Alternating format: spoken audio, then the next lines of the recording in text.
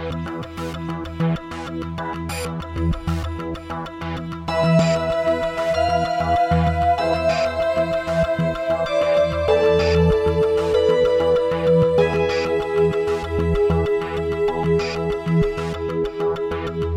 gang, welcome to episode 145 of the No Proscenium podcast, the voice of everything immersive.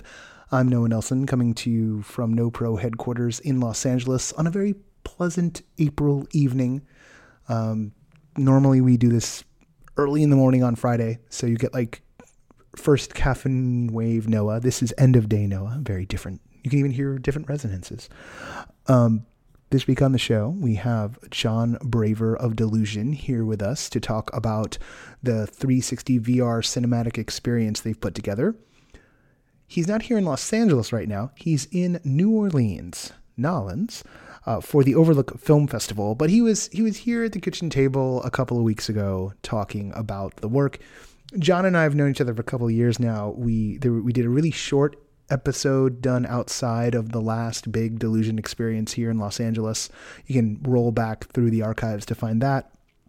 But this is the first time we've sat down for like a full length episode, and we go all over the place, to no one's shock or surprise. Right now, I do want to draw your attention to the Sun and Ring. I want to draw your attention to the Overlook Film Festival. We have our dear friends are out there covering it for us. I wish I could be there, but instead we have Kara Mandel, who is embedded deep into the Overlook game and is also interviewing the creators who are showing off their immersive wares out there, and Ricky Briganti of Inside the Magic. Well, the former publisher of Inside the Magic. Ricky is now, he's full-time with Pseudonym Productions. He's on the creative side at long last. Ricky's doing some in-depth stuff for us as well, while he's also covering it, covering Overlook of Overlook for Inside the Magic. I'm better at this in the morning than I'm at night. This is true. Makes me wonder if I should start recording the interviews in the morning too. It all becomes so clear in the cold light of evening. But yeah, you should keep up on the social media, and we're going to try and push as much through over the weekend on the website. Wow, I guess I should be doing that. This is wow. Wow, it's a lot. Sorry. That is the worst Christopher Walken I have ever. I swear to God, I've got a better one in me. Just come at a different time. It's Patreon. Let's just do the Patreon part. There's nothing like open up the Patreon to find out that like 2 people dropped out. And you're like, oh, ugh. It's not a huge amount of money. That's just not the point. Someone, they're like, they can't keep up with it anymore. Someone else is like, I'll be back. And that's good. Thumbs up. It's all good. But it's a downer. We're actually $1 down for the month of April right now. Given March was really great, that's fine. That's fine. Yeah, let's not get too depressed here. Let's just note that if this show is valuable to you, and we hope it is, patreon.com/noproscenium is the way to prove it to us that this show is super valuable to you. We are far away from everyone who listens to the show on the regular being a backer. So just put us out of our misery, and please do that. Because make your nose, I want this to be all we do. Because in a world where it's all we do, we can do so much more. That's sort of the whole thing in my life right now is I just want to be doing this full time. Not this podcast, obviously, because that'd be a nightmare for all of us. I'm talking about working on immersive stuff. So if you can, let's make that happen. You know who makes it happen week in, week out? Our sustaining backers. That'd be Bradley Smith, Jan Budman, Lonnie Hansen, Arthur Tubman, Ari Herstand, and of course, Ross Sigworth. Thank you all so much. And just so you know, I'll put one final plug in here. I am available for consulting. I don't make a big deal of this all the time. I probably should. People pick my brain for free all the time, and some folks will get to continue to pick my brain for free till the end of time. But if you're looking at making immersive stuff, if you want some insights into what's worked, what hasn't, the pitfalls, the pratfalls, sort of the secrets of the trade as I understand them, feel free to reach out to me, noah@noproscenium.com. Flexible rates, no case too small, no project too big. Actually, I should have said no case too small, no budget too big. If there's a sheen of desperation in my voice at all right now, oh yeah, I just said that. Wow, it's night. It's night. It's been a long week. All right, put that away. Everyone's going to think, God, Noah, this week's... It's like, yeah, I know. Believe me, I know. Let's talk about something fun. Let's talk about Delusion. What can I tell you about Delusion? His Crimson Queen was the first that I've seen, still the only that I've seen. I think I mentioned this a little bit in the cast, so I don't want to double up too much here. But prior to that, there were two things. One, No Pro was very, very small, and I did not feel like trying to pull I need a press pass card, because Delusion, it sells out almost instantly. So the first year it was possible for me to see it, that I knew about it, didn't get to see it. Then there was a buy year, and then the next time out, I was ready. And I am so very glad I went. In so many levels, going to Delusion, that was 2016. Delusion in 2016, before the dark times. October of 2016, it has changed so many things about my life. I've made friends because of it. I've had this whole kind of world of the horror side reopened to me, and more importantly, I got back in touch with my very gothy vampire self. I don't talk about that all that often, but for a long period of time there, vampires were very, very, very, very important. And his Crimson Queen was a vampire story, specifically a kind of Hammer horror style vampire story. Right in the feels. Exactly what I needed that season. Exactly what I still need. And hopefully one day, Delusion will be in many, many cities and running on many, many cycles. And I will get to revisit that world. What's exciting right now for all of you, particularly if you've not been in Los Angeles, is that Skybound has hooked up with John Braver. They're building out Delusion. And if you don't know Skybound, that's the Walking Dead people. They have been working now for like a year on this VR adaptation, kind of update version. John gets into it, of Lies Within, which is one of the previous versions of the Delusion show. And versions is the wrong word. It's one of the previous editions of Delusion. And what's exciting here is that people who've never gotten to go to Delusion, the show, are going to get a taste of the kind of storytelling that John Braver does, and then some, with this VR project. So John and I are about to get into it. There's more. You know, we're both dockers, so here we go. I hope you enjoy this as much as I enjoyed recording it, and I swear, I'm going to be more upbeat on the other side. I promise you. Here we go.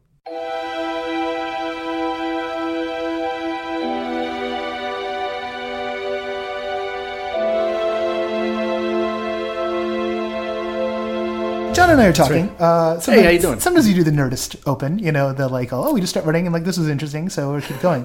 So we'll get to what exactly you've made for VR for 360 with Delusion. But you were just saying like you guys are looking into like the arcade stuff.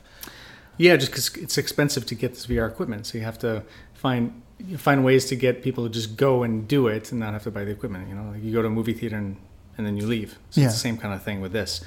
They're popping up more internationally than they are here in the U.S. U.S. sales of headsets are crawling right now, but which is not surprising. But it's it's big in, Japan, China, North Korea.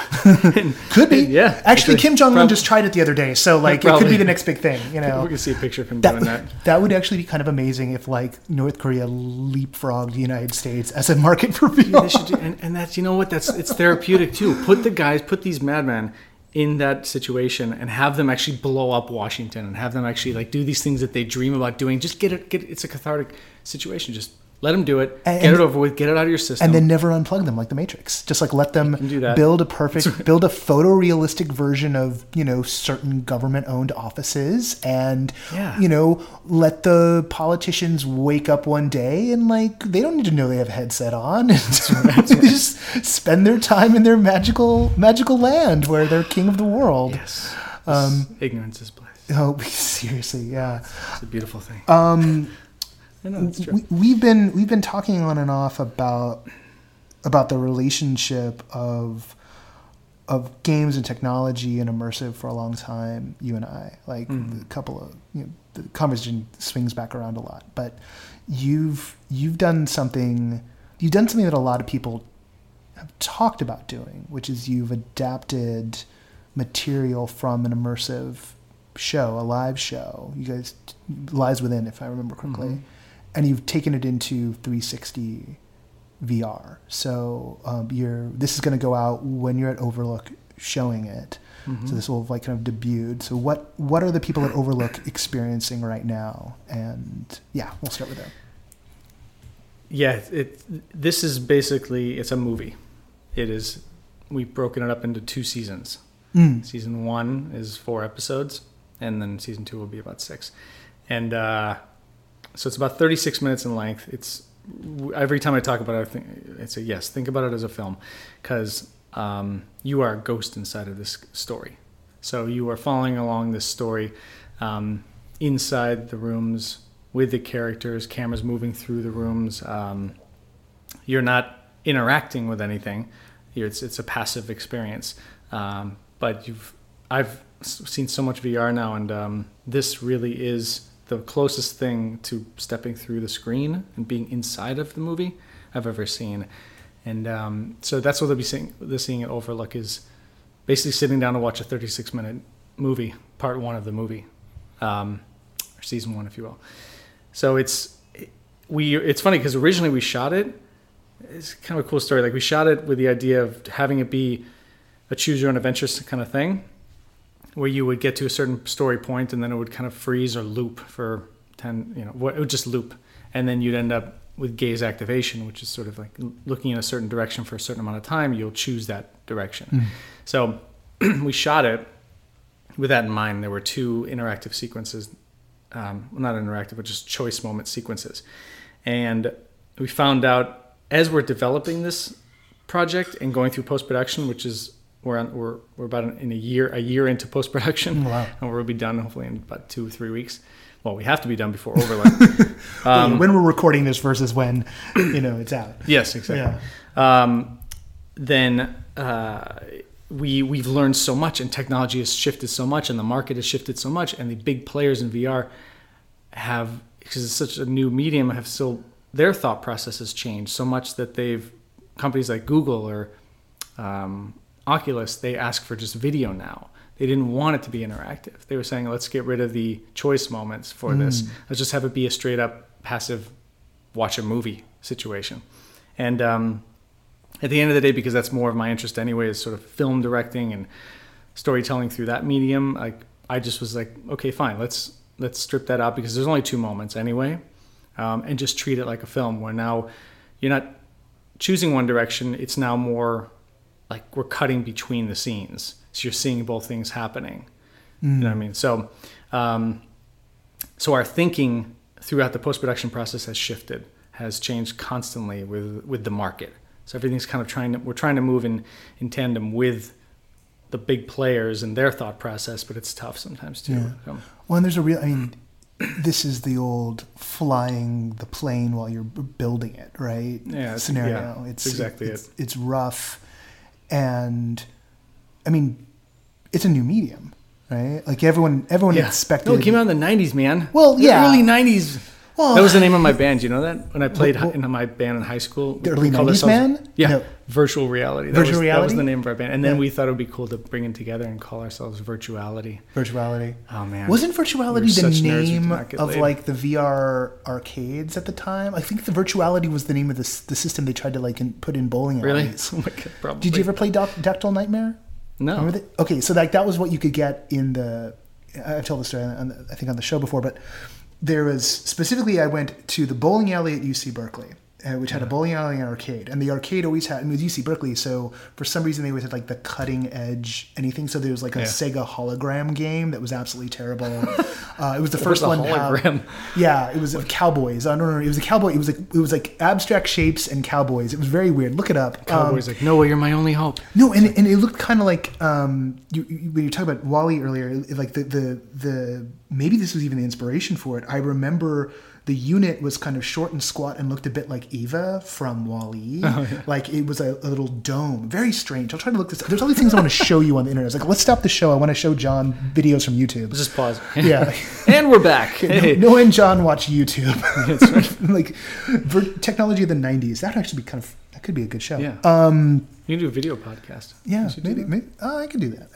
All right. My clothes are off, so we should probably. So let's just put that out there.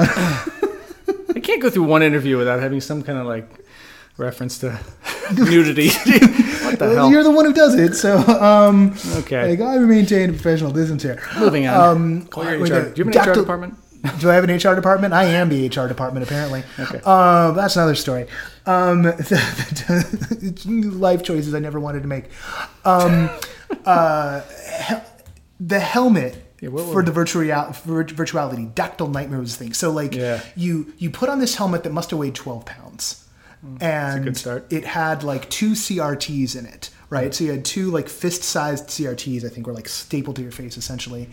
And I'm exaggerating slightly, and it was fully polygonal. So like it looked like there was this full polygon game, like racing game that Atari had at the time, whose name I can't remember, but it reminded me a lot of that. And it was early in the days of polygons, so like everything was like super blocky, and you had this pop gun, and there were pterodactyls flying around, and you were in this little ring, and you could like, one controller let you move where you were going, and you could like turn yourself around inside this ring circle, and it was tracking your hands, and then you could like shoot the pop gun at the pterodactyls.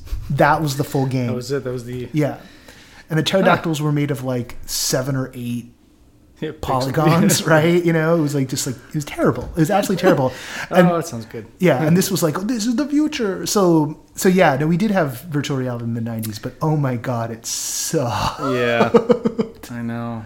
It's funny because a lot has changed, yet not. Where, as I said earlier, technology is getting in the way of VR. Yeah, and that's, technology is moving fast and all that with new headsets, but it's still such a new thing, and will it succeed? I don't really know. What you just made, like, because they want video and they don't care about interactivity as much anymore, is that in part because they're pushing towards things like the Google Daydream and the standalone Oculus, which those are targeted to come out for like, I think the standalones maybe like $199. Yeah, like they're really interested in content that's. Well, they're interested in the interactivity. They are interested in interactivity, but I think more like CG-derived interactivity, where it's not so much live action. Not since we have we use pro actors, stunt people, creature effects. Like it's all live action with some VFX overlays for some accentuation of like a fire creature with fire coming off or embers flying off,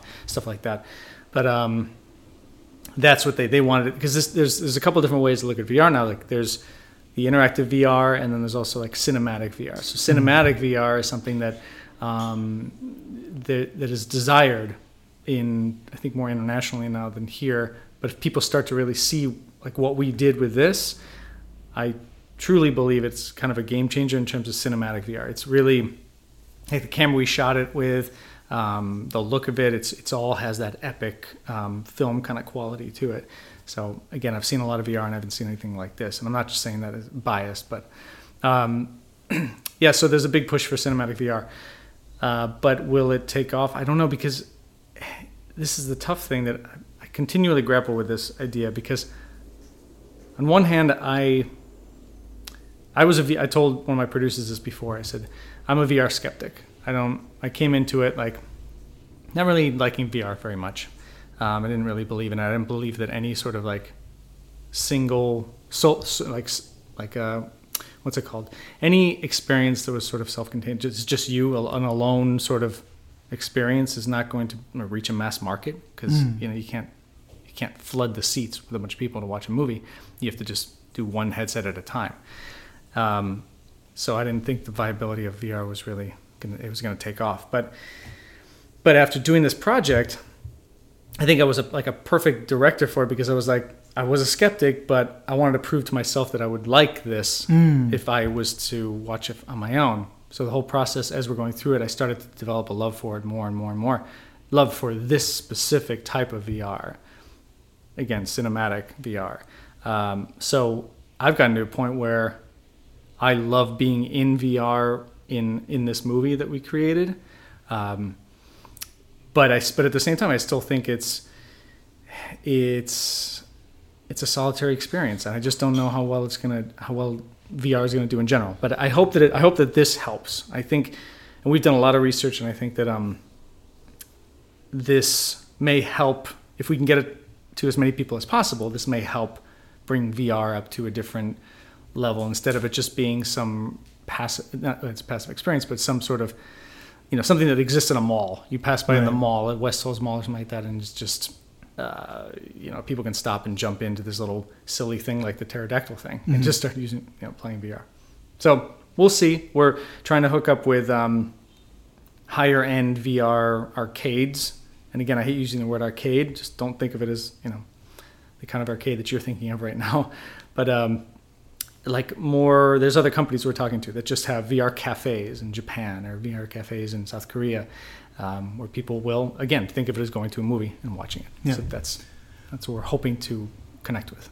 For some people might be familiar with the story of this particular piece, or think they'd be familiar with it, but this is an adaptation of Lies Within, which was one of the earlier Delusion pieces. So what's the story here, and are there going to be sort of surprises for people who saw the original live show? Yeah. Oh no, for sure. So the story, I love the story. It's takes place in 1947, South Carolina, where this famous fantasy horror novelist named Elena Fitzgerald, she wrote a book series called The Stygian Ascent, and it was supposed to be a 5-book series. She wrote 4 of them. And the 5th one was outstanding, and all of her fans were going crazy. What happened to her? What happened to the book? No one's heard from her in years. So 2 rabid fans take it upon themselves to track down her manor and help her finish what she started. And so it opens with a lot of it. I was able to do things I wasn't able to do, obviously, with a live show, but it really follows these 2 characters, Daniel and Virginia, as they're searching out the manor through the forest. It opens in the forest in South Carolina. And as it's approaching night, they, come upon the manor. Once inside, they sort of find out from another rabid fan that is hidden in the walls that Elena is possibly there, and that her characters have come to life in protecting her and keeping her hidden, trying to finish her series the way that they want to, instead of her. So she's sort of, her mind is being taken over, and she's sort of acting as a conduit from her creatures through her to pen and paper, to a keyboard, to a typewriter and paper. And so we're sort of learning. It's a mystery. This one really sounds autobiographical. No. yeah, exactly. But it's super cool, because it's the way that I always talk to PR about this, and at Skybound we talk about how do we kind of promote this thing, and it's really I never say horror right away. It's not. This is a mystery, adventure, horror as well. So I always try to add a few more words before horror, because I don't want people to think it's like you're in this VR space and things are going to be coming flying at you all the time and jumping out at you. It's not that kind of experience, nor has any Delusion really ever been. Yeah. It's been more about a dark fantasy. Dark fantasy with some right. terror themes in it. But yeah. Yeah, that's the feel of this, and I think a lot of your listeners also, like, we all love the same thing, like the fantasy horror novels. Mm-hmm. I don't know if you ever read any Margaret Wise, Tracy Hickman, like Dragonlance Chronicles. Like, this is all kind of in that vein. Didn't I catch you reading that, like rereading that at a cafe at the once? Cafe? Yeah, was it one Probably. of those? I think it was one of those. It probably was. Yeah. Yeah. I started to pick that up again recently. But it's as you said, that's a good way to describe it. A dark fantasy horror, dark fantasy adventure, and it just builds and builds. Season 2, we can't wait to shoot it because it gets even more exciting. But the play was wonderful and it was really well received, and I was really happy with it. With this, you're going through the play again, but there are a lot of new things and a lot of new sights that you'll see, and you're alone with the characters. So you will feel like a ghost in this manner, watching the story unfold. And it's like nothing else I've ever seen in my life. It's pretty unreal. Especially like this morning, I got some VFX. I'll give you an example. There's a scene where this marionette creature tries to capture one of our characters. And so, he's supposed to have magical strings, that kind of come out of his finger. And in the live play, I wasn't able to really do any of that kind of stuff. He just sort of had to mimic, and the actors would have to respond to his fingers. But now we can actually, you see things coming out of his fingers, so we can actually have, we had proper VFX budget. Not to the point of, this is just supplemental stuff. I'm a big practical effect guy, but this stuff that we did is going to add so much to the whole feel of it. And to the story itself. So, because every in this story, every character has their own room, where every character is like a self-contained story within each room, and they can't pass their barrier into other rooms, but the barriers are being fractured over time as Elena is slowly finishing her novel the way her creatures want to. So there's a big, I don't want to spoil the ending, but it's you get to see these barriers in different ways through VFX and through some of the practical effects we've done. So there's a lot of cool visual things we can do. What's the jump from the live immersive play to VR been like? What were things that you expected to be able to take over that you weren't able to, technique-wise? What are things that translated really well, almost surprisingly so? Well, I guess the first thing that came to mind when you asked that is this was a lot less stressful for me to do it as a VR project. I was so relaxed during the entire process, and I think that had to do with the fact that I wasn't personally financing it. So I was into it like, oh man, wow. No permit calls from the city. No worries about valet parking. Exactly. That's no homeowners to worry about. Yeah. I mean, we shot a film. Like, that's what it was. So we didn't have to, we get film permits. I know this isn't exciting stuff to talk about, but that was sort of the first thing that came to mind when you said that. It was just a lot more relaxing. Yeah. Okay. Now moving that to the side. Creatively, it was more liberating because we had a much bigger budget that I can realize a lot of the things I wasn't able to in the live show. The things that sort of came from the live show that translated well was the actual, to be honest, the format of interactive theater and this play lend itself so perfectly to the VR experience, in that I can, when I have a live group there, I always think about every guest and how they're looking at a scene. What's their sort of camera angle? What are they looking at? And now I can sort of, even though in VR you can look anywhere you want, I can block the action in such a way that most people will follow it, right? Most people will follow where these characters go. They start in front of you and they start to walk around you. You're most likely going to turn and look at them. You might take a moment and look behind you in the dark and hear something through the sound design that's kind of creepy, but I can at least help further direct. If I can't shoot the feature, which was what I really wanted to do, and this is the one step below it, is like I can I can do it in such, I can block it in a way that I believe most people will be able to see it. So it's 360 theater. That's what this is. It's kind of exactly what we did, except you don't have 10 people around you. It's just you, and you feel more solitary, more, not in a negative way. You feel more intimate and connected to the characters because it's just you and them. Well, now I didn't get to see the production of Lives Within, but I know that, if memory serves, the audience is endowed with being the fans, and so here it seems like you got these two characters who are sort of the audience stand-ins, and you're the ghost. Did you find yourself missing the ability to have the audience be there? Because what's interesting about Delusion, right, is that it feels like those King's Quest games in that there's sort of there's a thing in every room. There's a solution, if you will, in every room, and it's really just about as a participant, you're like, oh, I know that, I look for the one thing, and we're gonna move us past if there is a challenge, or there's something that we're gonna, that we get through collectively, and it's not like super challenging, but there's still that little bit of tactile interaction, and then you don't have the tactile interaction here. And you don't have the group dynamic where you're not marshaling people's attention with each other. Right. So did you find yourself missing some of that, or did that let you play more into the dynamics of the characters of the story? I was able to focus more on the story I've always wanted to tell. Again, I one day we might shoot the feature of it, and I'll be able to really tell that story the way I'd like to.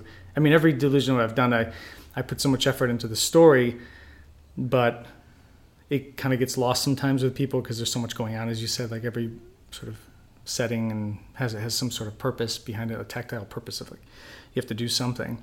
But I was able to focus more on the story, and I guess I don't know if it's a concern of mine, but I think if people are looking that people are thinking that this VR experience is going to mimic the Delusion experience. It's not in terms of first person, You're not being asked to do things. You're not talking to characters. What we're trying to achieve here is we're showing you a Delusion movie now. And that's how we're going to kind of promote this. We don't have, also there is no technology right now where I can have somebody be completely like matching exactly what we did in the live show. Whereas, you are a character inside of it, and the actors are talking to you, and you have to grab this candle over here and walk through this. That's not the only thing that's close to that is the void down, the Star Wars experience. But even that, there's a lot of limitations there too. So, what I want to do, that's sort of the overall Delusion goal, and is develop a universe where you have the live show, which strips all technology away from you. It is the most intimate, the most humanly connected story in terms of you can be touched, you can feel the touch in your arm, you can and I want people to take their cell phones away, everything, just for you to be present in this adventure.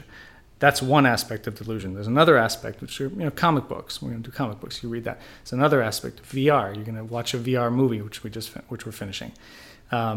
Television, film. So they're all going to. The Delusion stories will exist in different mediums, and such exist in different perspectives and what's the word I'm looking for? Like different sort of. You're. Again, the live show, you're touching things. The movie, you're watching things. So it's going to exist in different ways. But the stories are what's most important for us to get across. Sometimes you'll get to live the story. Sometimes you'll observe the story. Sometimes you'll read the story. Right. Yeah. We've all read. Think about all the books you've read. Like, have you ever been more absorbed and immersed in a story than like we're just reading a book? Like the books to me are still the most inspirational, the most immersive, the most amazing experiences in my mind, just reading a great book.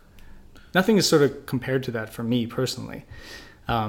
Because you've got full control over the cast and the FX budget, like what goes on in the head. I mean, or like with like comic books, like when I see sometimes I'll see like an adaptation of a comic book, and I'll just be like, oh, that is not how that character sounds in my head. Right. So many tools get brought to the table when you've just got the bare page. Like we're each acting it out for ourselves. The more we're sort of losing our imagination, we're having to figure out ways to fill it with something, with an experience that we are creating for. That's why I'm going back to the book. The book, if you continue to retain an imagination, and then you can create these worlds in your head. But, Delusion is basically the live show for me. Is even the VR thing is like I've written a book, and you're inside of my book, and that's awesome because you haven't read the book yet. Like you haven't read, even if you've done the live show, it's not like you've. This is different. This is going to be exciting for people who saw that show. But my point is, what is my point? No. Well, I mean, like you're. I think I made the point. Yeah. Yeah. No, but like this is about. I mean, this is an adaptation, right? I mean, it's an adaptation. Yes. Yeah. This is an adaptation of the material, and. I mean, I know this for certain about you. You've got like a lot of stories in your head, and they get to come out in different ways. And I think it's interesting that you're interested in how many ways can you tell a story, right? Like how many like a particular story. And you'll often see people, they'll license their stuff off, right? Like a writer, J.K. Rowling, like licensed her stuff off, and like Warner Brothers gone to me. I mean, she's writing the new ones directly, but she's not making books out of them first. And also they kind of funky for that purpose, and aside from some of the casting issues. But this would be as if, Rowling was like, no, she's also writing and directing the movie, and there's another version of it, and like here's this complete tour of this story world, directly from what's in the head of the person, and I can see like each one emphasizing different aspects, right? Like because there's nuances. Like one of the things that's interesting about a live immersive is the level of detail in the physical space and just the nuances of interaction between the actors and the audience. And something that you do really well is give space for that, right? And because of the way Delusion's structured, you have like multiple actors playing a part. And so that sort of feel of, it feels a little bit different with each actor you go through. So it's not necessarily like, here's this definitive version, but that's like if you have a story you really love, you might go back and reread it. I don't do that with a lot of novels, but I do with tons of comics. Like there's a few comics I read every year, and I'm always picking up on new things. And it's like I'm dealing with a new part of, like something's changed in me, and so a different part of the story is resonating, which means I'm resonating with a different part of this writer's brain, or in case of comics, like maybe a different part of the artist's brain is finally like resonating with me. Yeah, and that's interesting because every time we do a live show, every time somebody goes through, I'm begging that they buy another ticket and they want to come through again, because I know that everybody who's gone through twice, they always say, God, I got a lot more out of the story. I got a lot more, because the first time is just there's so much shit going on constantly. Yeah. That you got to go through twice. And I'm always like, please, come back. But, thankfully tickets are sold out, but they're not going to want to spend the money and they might have spend the money to come back. But that's what's great about, the book, the comic book, the VR series. You can go back and watch it, 100 times if you want. You just pick up new things all the time, especially in the VR world, And it rewards that density, right? Oh man, you got to, I'm like crazy giddy excited about people seeing this, because there's so much cool shit in there and so much great detail. So much love in the story that, like, just watch it over and over again. You just pick up some amazing stuff. But it's funny. I want to go back to like what you were saying about. I just talk about the live show for a bit, like the differences between the live show and the VR experience. One of the hardest parts for me about the live show is that if you're trying to tell a story and you're having dialogue and it's a one-sided dialogue, right?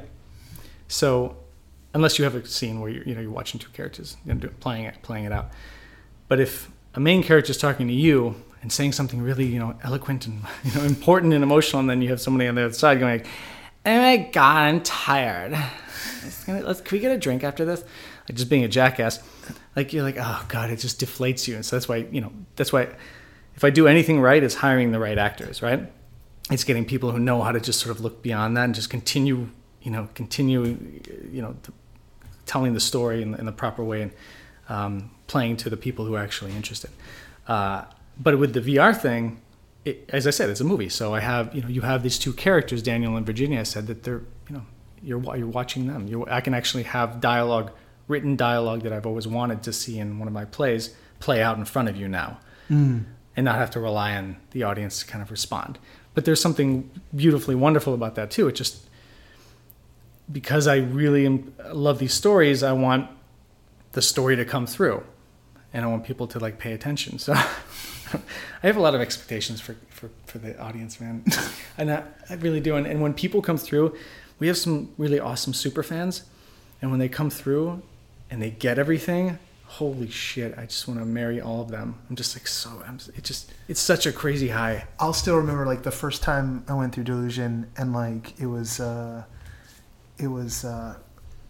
Crimson King, was that? His Crimson King, yeah. Yeah. Is that what? His Crimson Queen. Queen, His Crimson Queen. Did I say King? Yeah, I said King for some reason. Queen. Yeah. His Crimson Queen, not Her Crimson King. I don't know why I was flipping them.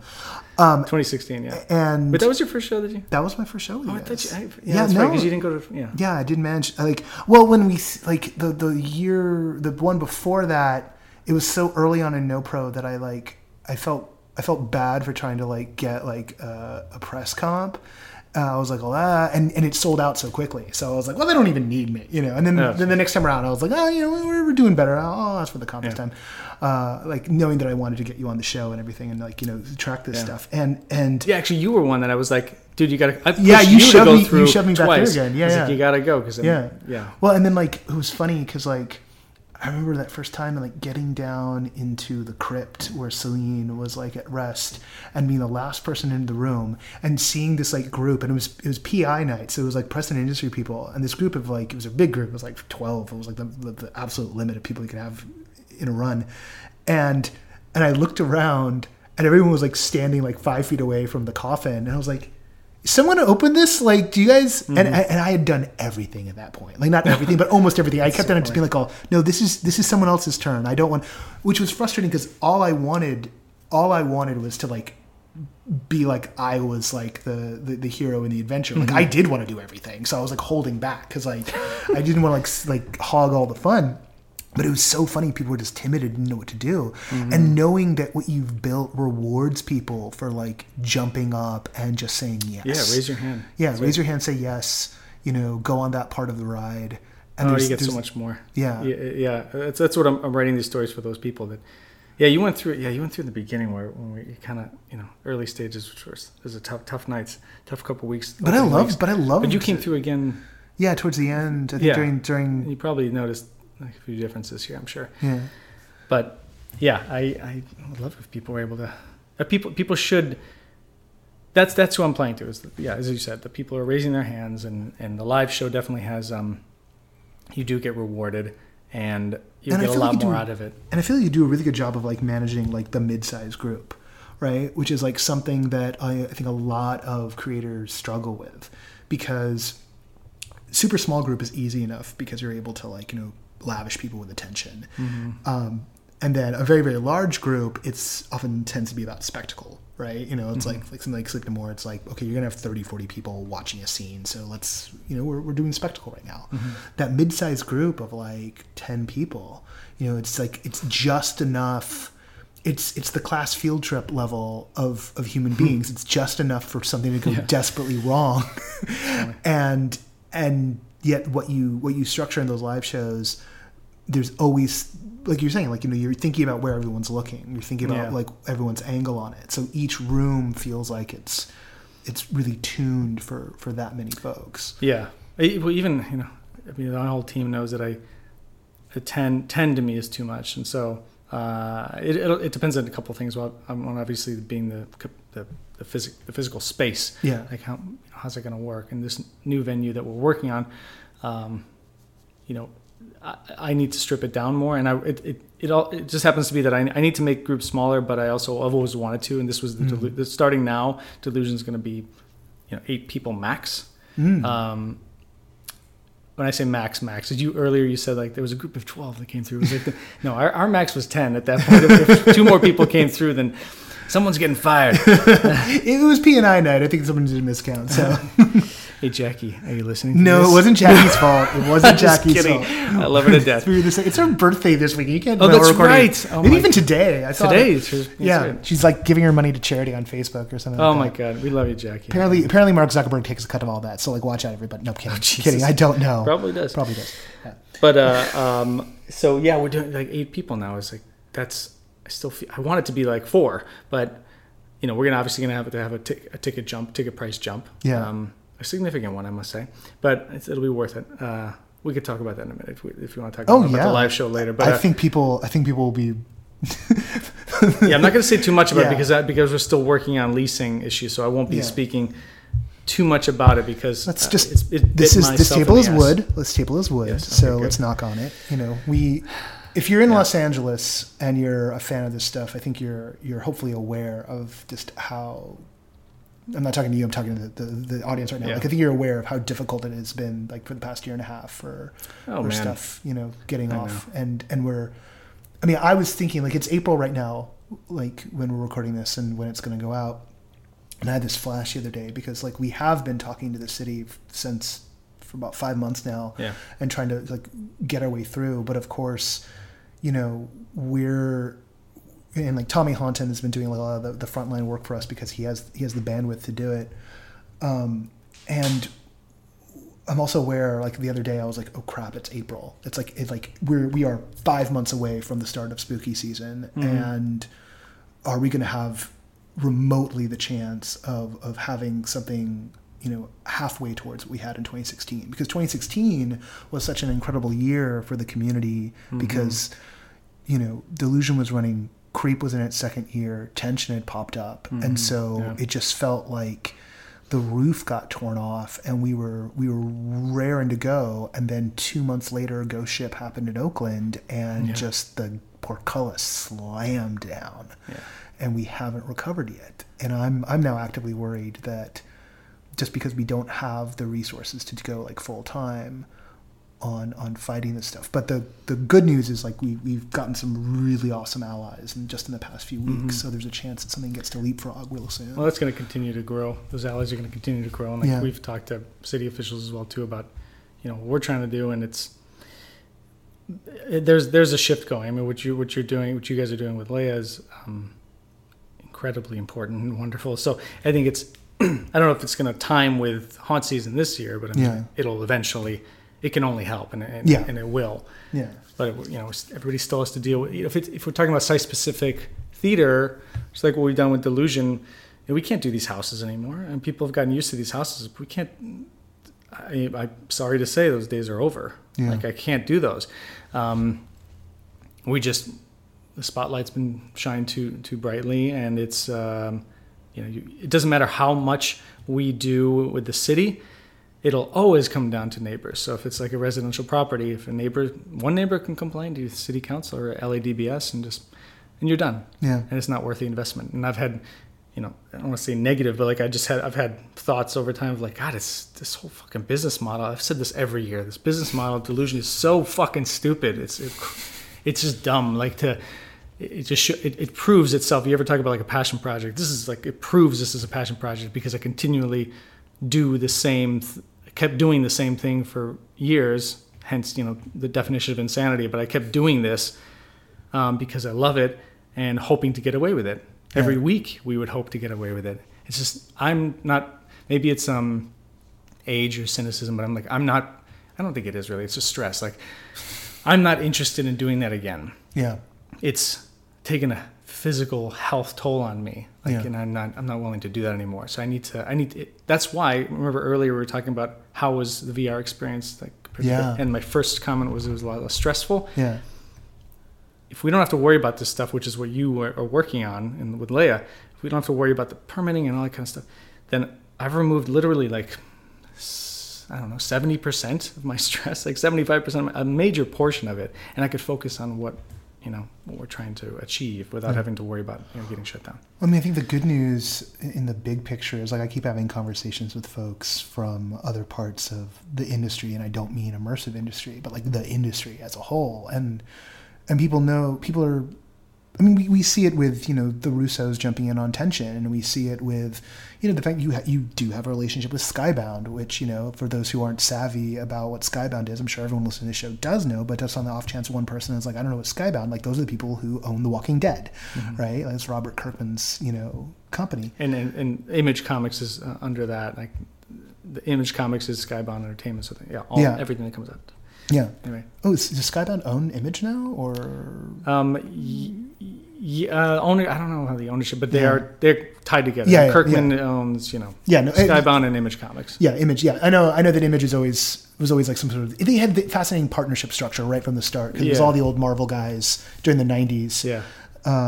Back when you had a band called Virtual Reality. Yeah, Virtuality. Yeah, come see us play. You get the band in VR. But there's it's not bad. There's that Kind Heaven project that's going to like have $100 million dropped in Vegas, and there's definitely a lot of, and there's things like Meow Wolf, which are adjacent and related, and there's this motion to get it all going. Not everything's gonna.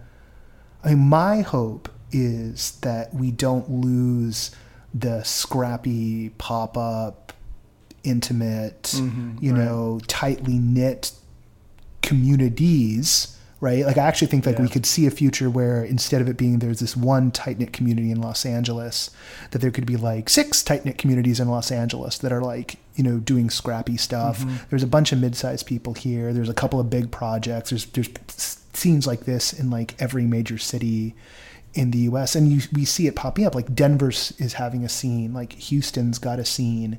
Like, these are Chicago feels like it's starting to stir, right? Which is really exciting. Like, if Chicago wakes up to this, like, the depth of their acting pool and their theatrical creativity could really explode. That's on our radar for sure. Yeah. There's some of the shows that have incubated here are like, firing off into these spaces.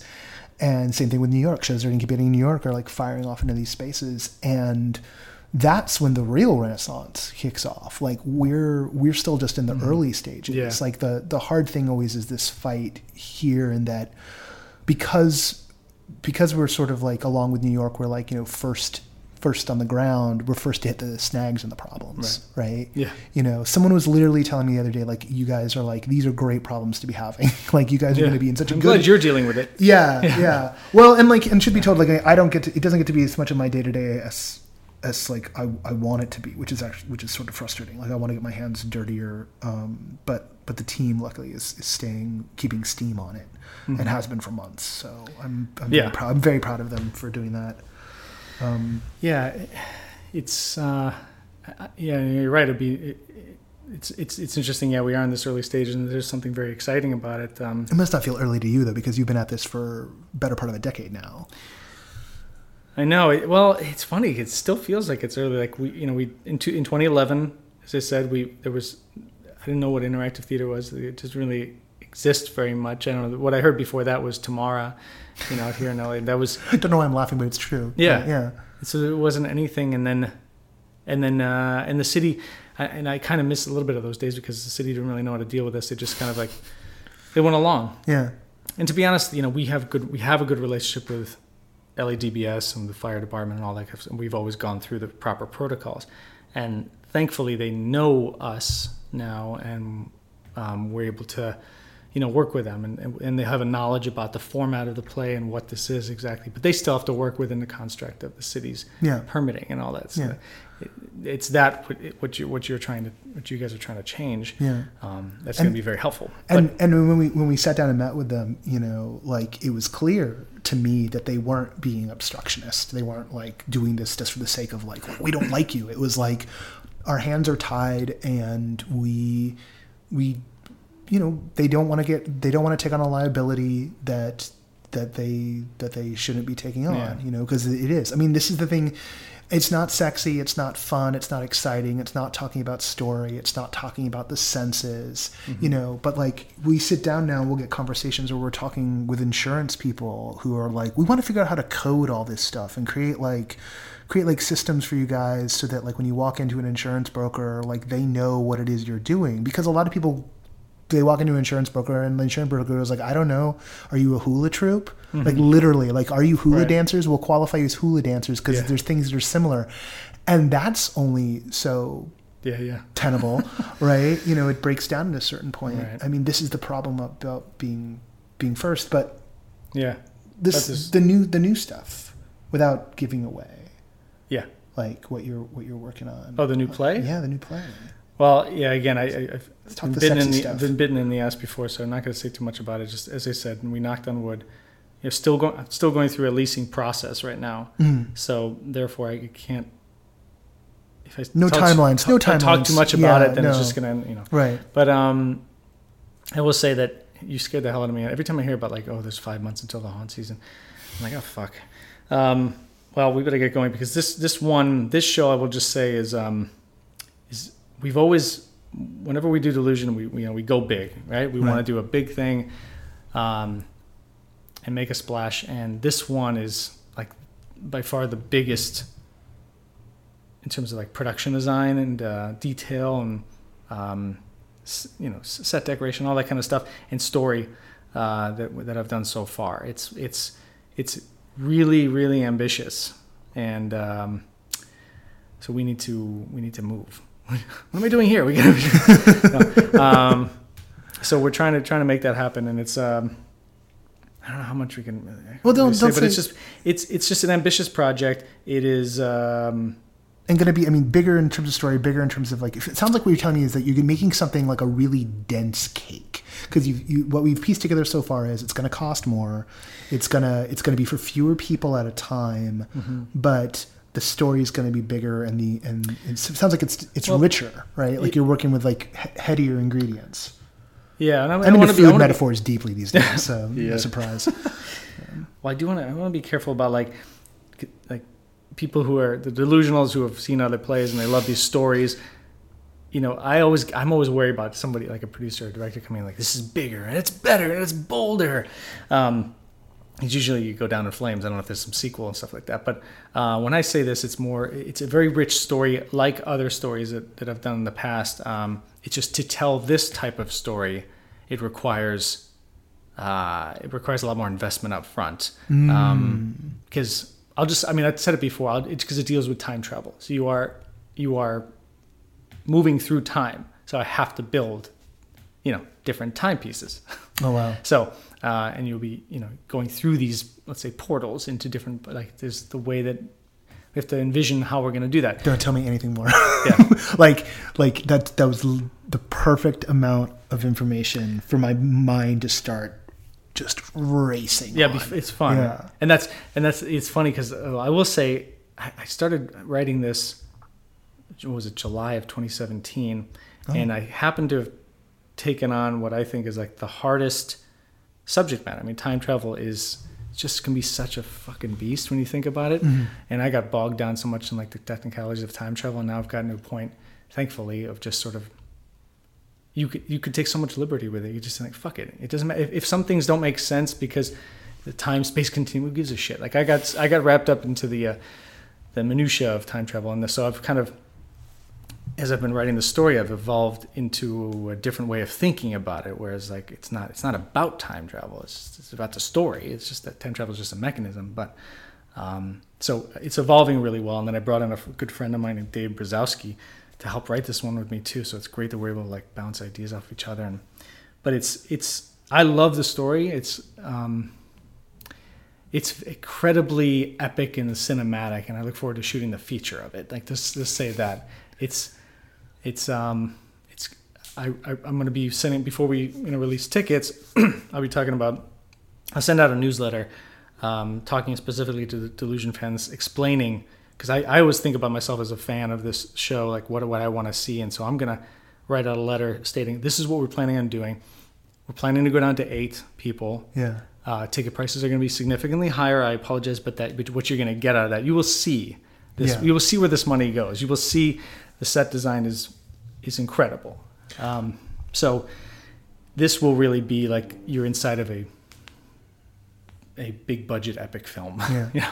I always come back to the fine dining metaphor, right? And like, I think in the long run, it's going to be best if we have like a nice range of experiences that go from like, like $10 for like a 20-minute experience all the way up to, like, $300, $400 things, right? We're not even getting close to that amount. Yeah, so I'm just going to put that out there. Well, no, but there's like, I know I haven't gone, it's funny, like I was asked by someone to go. There's this thing called Nuit Blanc here, or Nuit Blanc, I don't know how to pronounce it, here in town. It's like Juliet Ryla went, and like I still haven't got her to actually explain what it is to me, but she says it's definitely like in our realm, and it's got a dining component to it, but it's also like upper end. It's like really expensive. I think like $400 would probably be like under what the price actually is. It's not like that $5,000 thing. Yeah, I remember you told me about that one. Yeah, I did that one, and like that. I don't think that one exists anymore. I could be wrong, but like I know some people associated with it are no longer associated with it. That's the main thing I know about it. For everyone who always asks, and like even that one, like that I think like the cost of that one, some of that was a little bit of the like like we're targeting like a certain tier of person. It's also one at a time, and one at a time. But but it was also. I don't know. We've done a whole show. Something. Go listen to those if you're curious what that's about. But yeah. But I've been thinking a lot about fine dining, mostly because I got really excited about the prospect of going to Major Domo, which is the new restaurant from David Chen of Momofuku. And so it's his first LA restaurant. To my detriment of my health, I eat out constantly, but I eat out at like Tender Greens and at Akasha, right? Jumbo's Clown Room. Yeah, not Jumbo's. Shh, don't give that away. Okay. Maybe very close to me. I might eat at a Thai place near Jumbo's Clown Room. I don't eat at Jumbo's Clown Room. Like Chitlada. Oh yeah, you live near the best Thai place ever. Yeah. Oh, we lost the chef this year. So anyway, food's important to me, and because I'm a living being, right? If I wasn't, then it's the blood. The blood is the life. Yeah. Delicious blood. Sorry. What? Sorry, go on. I had a vampire just come out of me. Oh. It's like, no, it's delicious blood. I can smell it. This is the part. He's dead. Cut to. And we're back. Where were you? Sorry. Vampires, food. No. Food. Fine dining. Major Domo. So look, I don't think I've ever spent more than like $200 going out to eat, and that feels almost like insane to me. Not that I haven't done more, but that I've ever spent that much going out to eat. I think that was like taking a friend to like a really nice place for their birthday, particularly because they were feeling down, right? And so that was very rewarding on that level, even it hurt the pocketbook. I'm looking at Major Domo, having watched Ugly Delicious, and being like, and also knowing that there's some dish where they take like a big wheel of cheese, like raclette, and then like heat the cheese off the wheel and like dump it onto short ribs at the table side. And I'm like, Jesus, I'll pay $150 just to do that, right? Because it's not about beef and cheese. Because if I just wanted beef and cheese, I'll, go to Arby's. We'll go to Arby's, right? Yeah. That's what they specialize in. But it's the experience. Yeah, exactly. Oh, the experience word. And so that's the thing, right? Is that, if people are charging, make it a good experience. I think some things we've seen in the past couple of years is we've seen people they've charged the price that it costs to break even, but they haven't put the work in to justify the price. Right. And it's such a hard thing because a short run means you're not going to make your money back if you invest a lot of time on getting something baked to where it's justifying the price. Right. But on the flip side, if you haven't gone and justified the price, like you haven't built your brand out, or you haven't made a piece that you can keep bringing back out.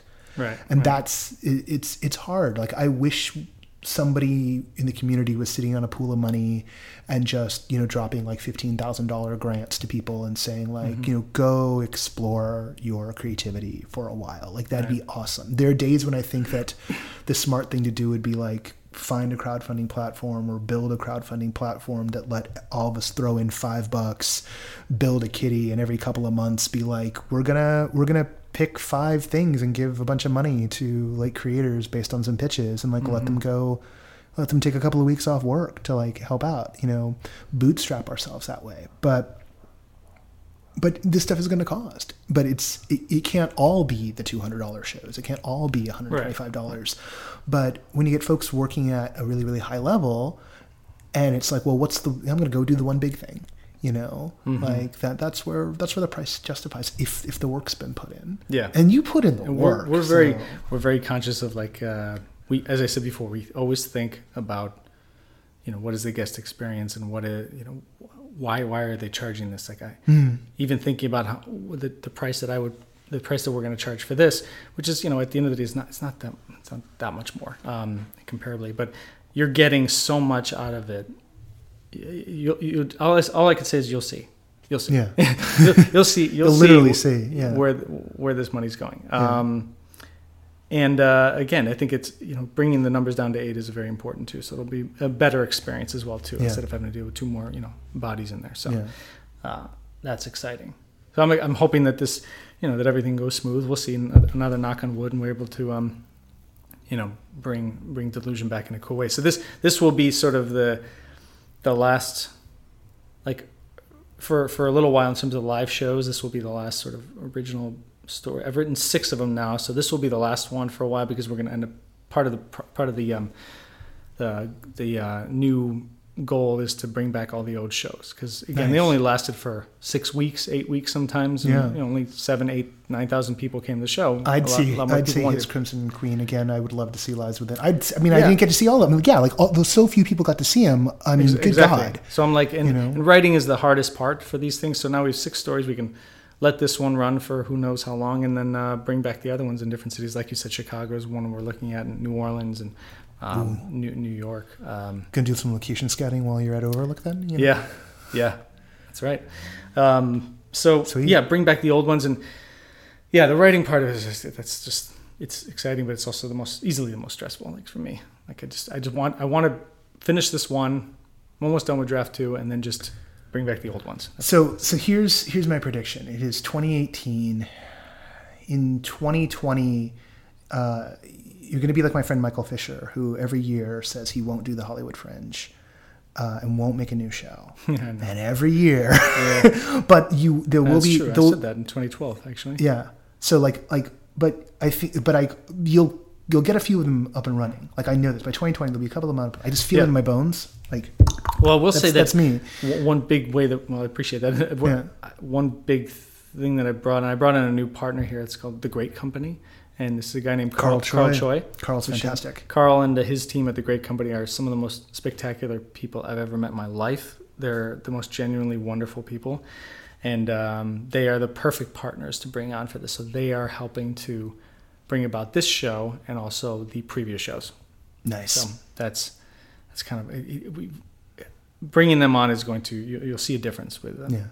Yes, you did Horror Rewind over at their space. Yeah, that's right. Yeah, Carl's fantastic. That's like and a big comic book nerd, which I did not know until we had a good talk. Right. Oh yeah. He sat with you and you guys were geeking out about stuff. He mentioned that. Yes. We tried to talk about immersive, and after about 7 minutes, we found out we were both comic book nerds, and then we spent the next 50 minutes talking about comic books. That's it.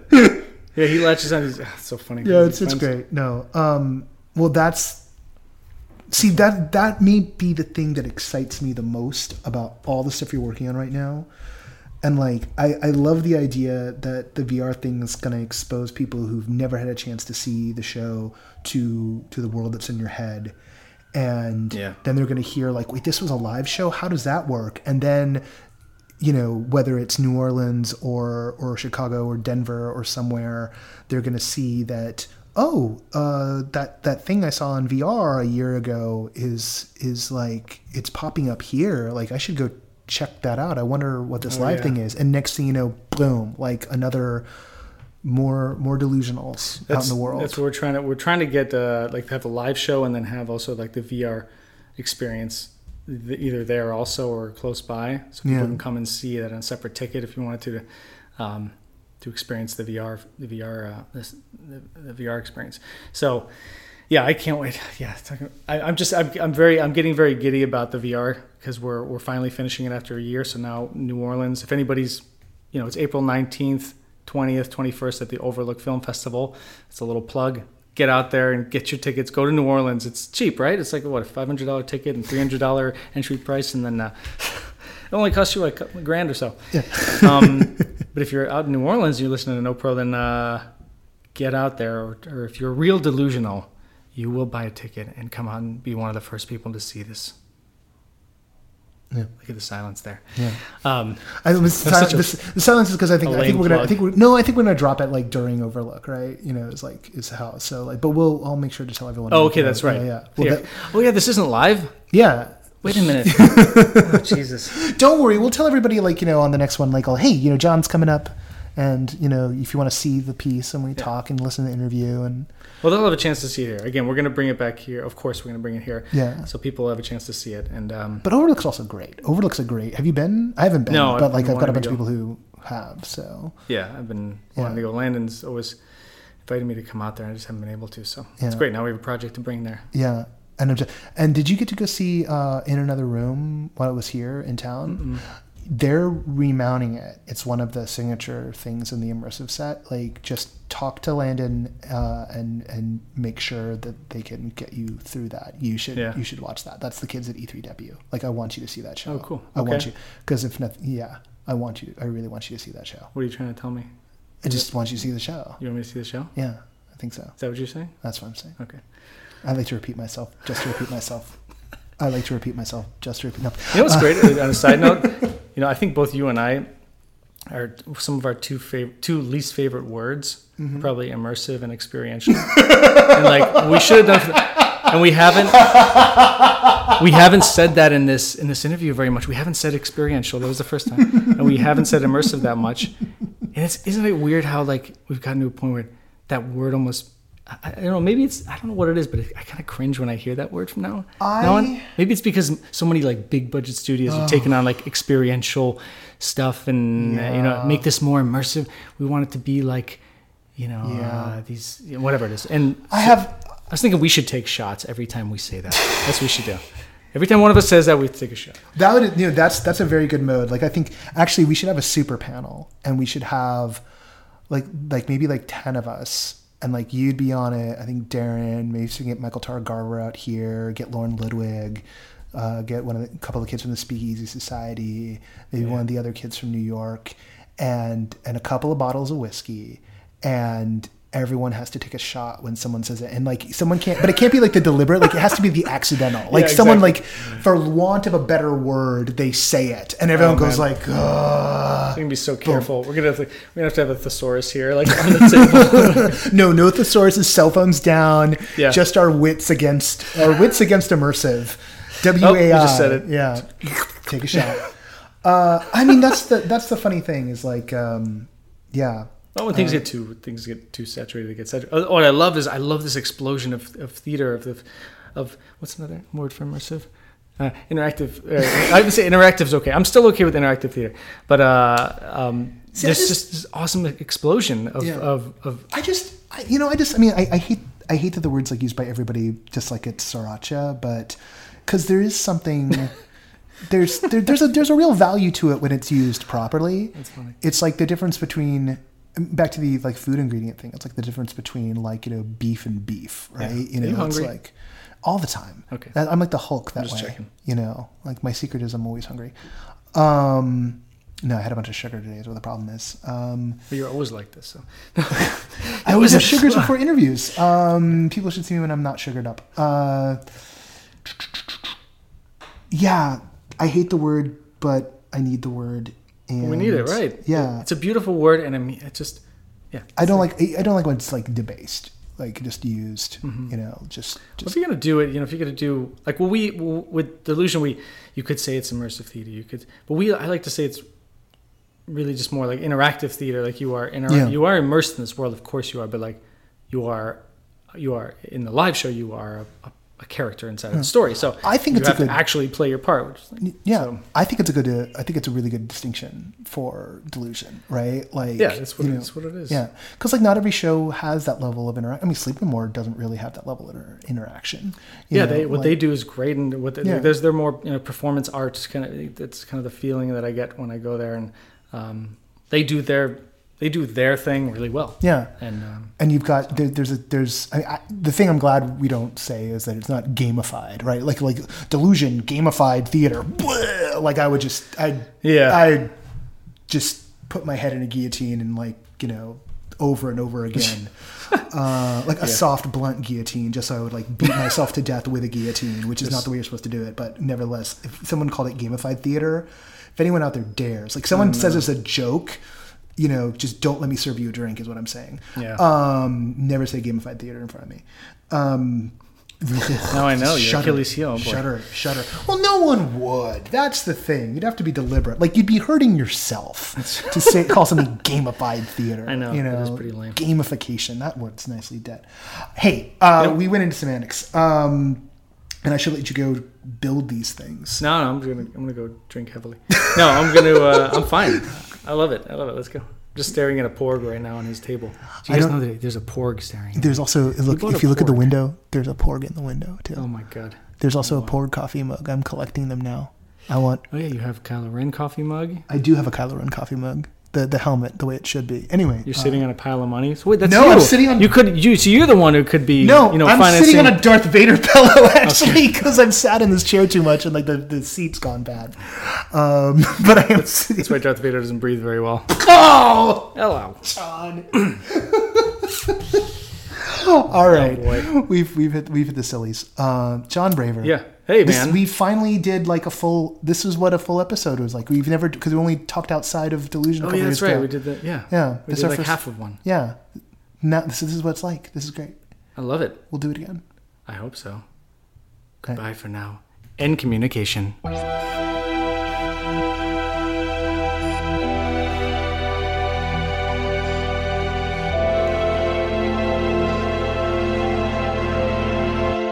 Once again, I want to thank John Braver for being our guest on the show. You can find out what's up with Delusion right now over at interdelusion.com. That's how to do that. Hey, here we are on this part of the show. We talked about Overlook. I got kind of depressed. I'm not gonna lie. What else do you need to? Oh yeah, this would have been good at the beginning of the show. I kind of owe this at the beginning of the show, but it's a little too late now.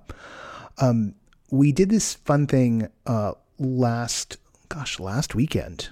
Wow, really? Last week? Wait, no, that's impossible. No, it is impossible. We did it 2 weekends ago. Okay, that makes a lot more sense. I'm like, these weeks can't be this long. I mean, they kind of are, but they can't be, but they are. Silent play experiment here in Los Angeles from the folks at the nonprofit Play. It is extended to a third weekend. It's down in downtown Los Angeles, and we just put up a review of the experience. This is a participatory experience, so this is not an immersive theater piece. We're really interested right now. The royal we are very interested right now in things that are participatory, things that are pushing the boundaries of art, things that are getting us back to basics, that basic of connection between people, creating moments of wonder. That's something that is just water to a dehydrated man in a desert. That's sort of how I'm feeling about these days. And as you can tell from the piece I wrote, this one rang my bell. They have a special discount code right now, immersive. Shocker. It's always immersive. In fact, if I were you, I'd just plug immersive as a discount code into like anything you see and see what happens, and then tell them I sent you. No, they do have They do have a discount code for $10 off the experience right now for this weekend shows. So there you go. Check that out. If you're here in LA this weekend, April 20th and 21st, the Magic Bus experience is going on. Haven't talked a lot about that. It looks like they've built a big thing at the Reef that's celebrating 420. For me, it's not a big thing. And for a lot of people, it's a big thing. It's not a big thing for me. So like, I kind of haven't noticed it so much. Looks like it's got a lot of fun selfie stuff. There's like a, smoke maze and everything. And I guess it's cannabis friendly. I mean, I would hope if you're doing that, check those things out. You'll find the links on Everything Immersive. Oh yeah.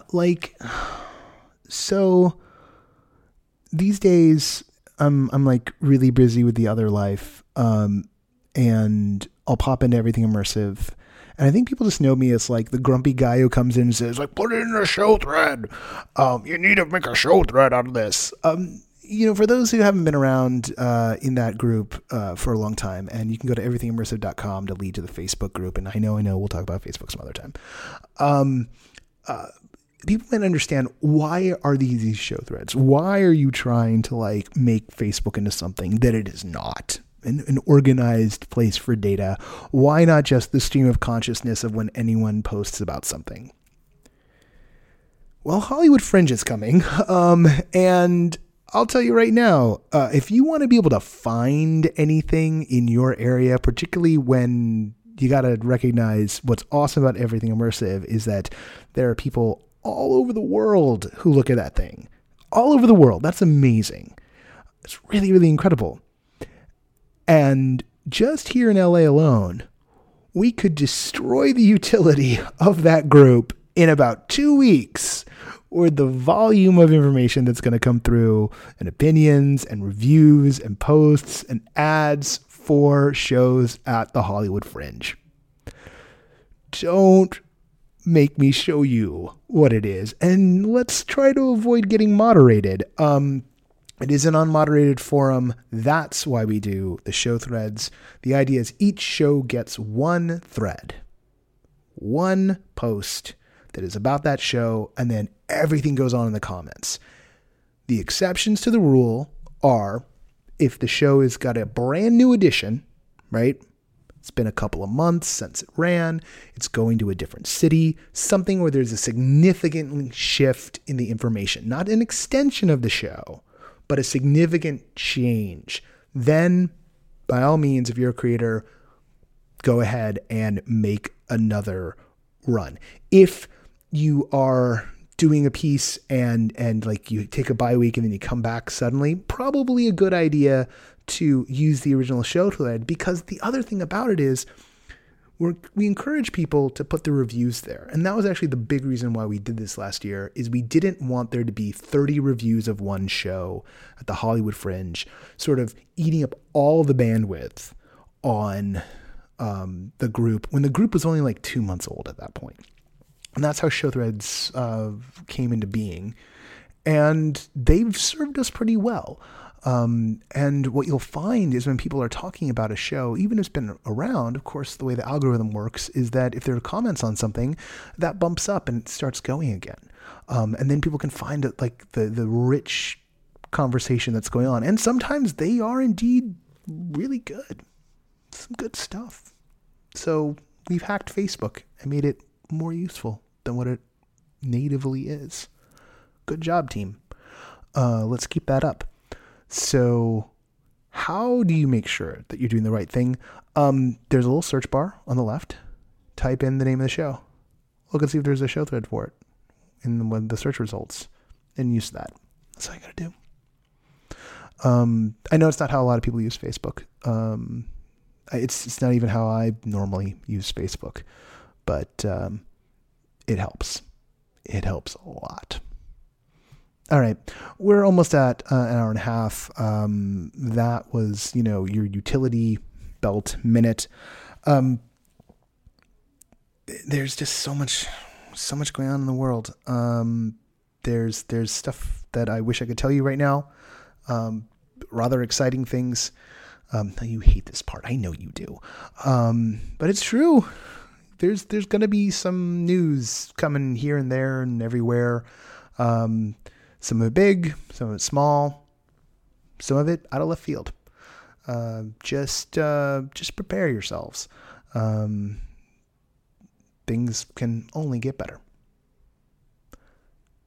The sustaining backers for No Proscenium, week in and week out, are Bradley Smith, Jan Budman, Lonnie Hansen, Arthur Tubman, Ari Herstand, and Ross Sigworth.